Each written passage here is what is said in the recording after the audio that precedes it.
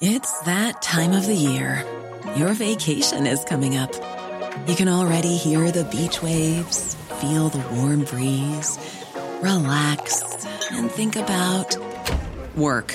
You really, really want it all to work out while you're away. Monday.com gives you and the team that peace of mind. When all work is on one platform and everyone's in sync, things just flow. Wherever you are, tap the banner to go to Monday.com. There's never been a faster or easier way to start your weight loss journey than with PlushCare. PlushCare accepts most insurance plans and gives you online access to board-certified physicians who can prescribe FDA-approved weight loss medications like Wegovy and Zepbound for those who qualify. Take charge of your health and speak with a board-certified physician about a weight loss plan that's right for you. Get started today at plushcare.com/weight loss. That's plushcare.com/weight loss. plushcare.com/weight loss.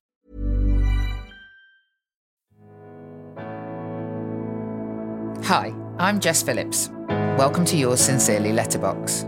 I like to keep a special box filled with my favourite letters from the people I love. I treasure the letters that inspired me and made me smile the most.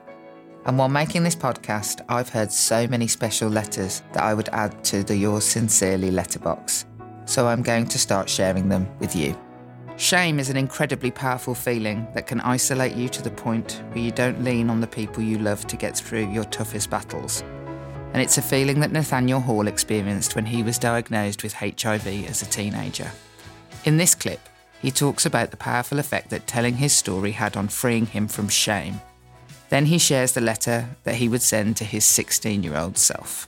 When I was 16, around the time when I was coming out as gay, I met someone on a park bench who was older than me and gay and this exotic gay creature. And we kind of started talking and we hit it off and we had this summer romance.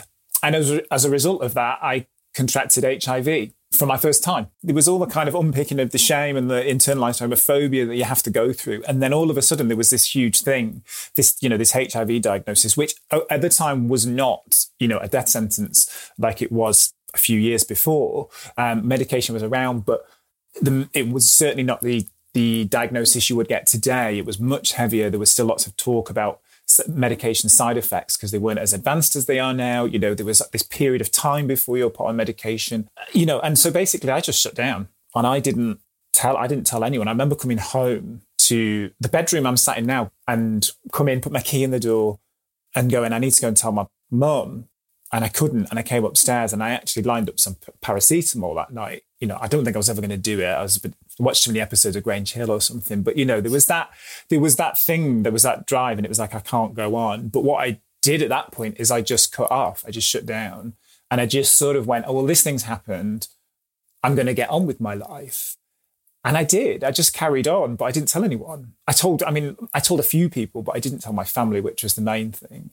And I kind of lived with this secret bubbling away for about 15 years. But it was the power, and I have to say to people, that's the power of the shame and stigma around HIV. It's the world's most stigmatized illness. And I remember being in school watching in sex ed, and we had this video put on, and it was the only time it was the first time, in fact, I saw a gay person on a screen. About 14.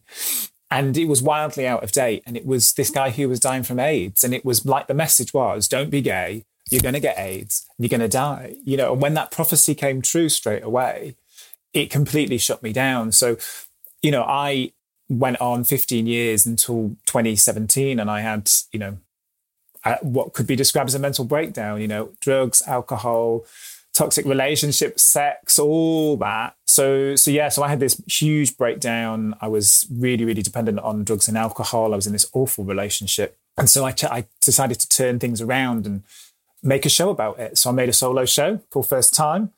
It's won awards. It's been, we went to the Edinburgh Fringe. It's been on tour. It's in 100 shows.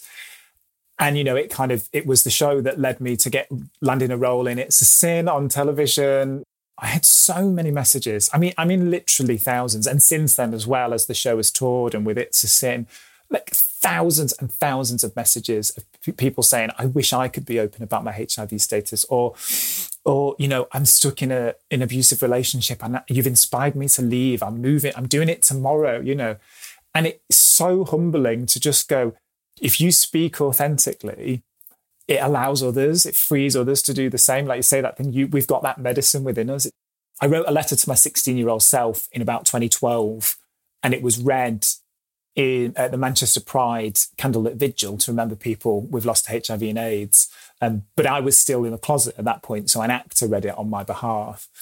So I'd already written this letter, so this is why I kind of wanted to kind of bring it up now and talk about it.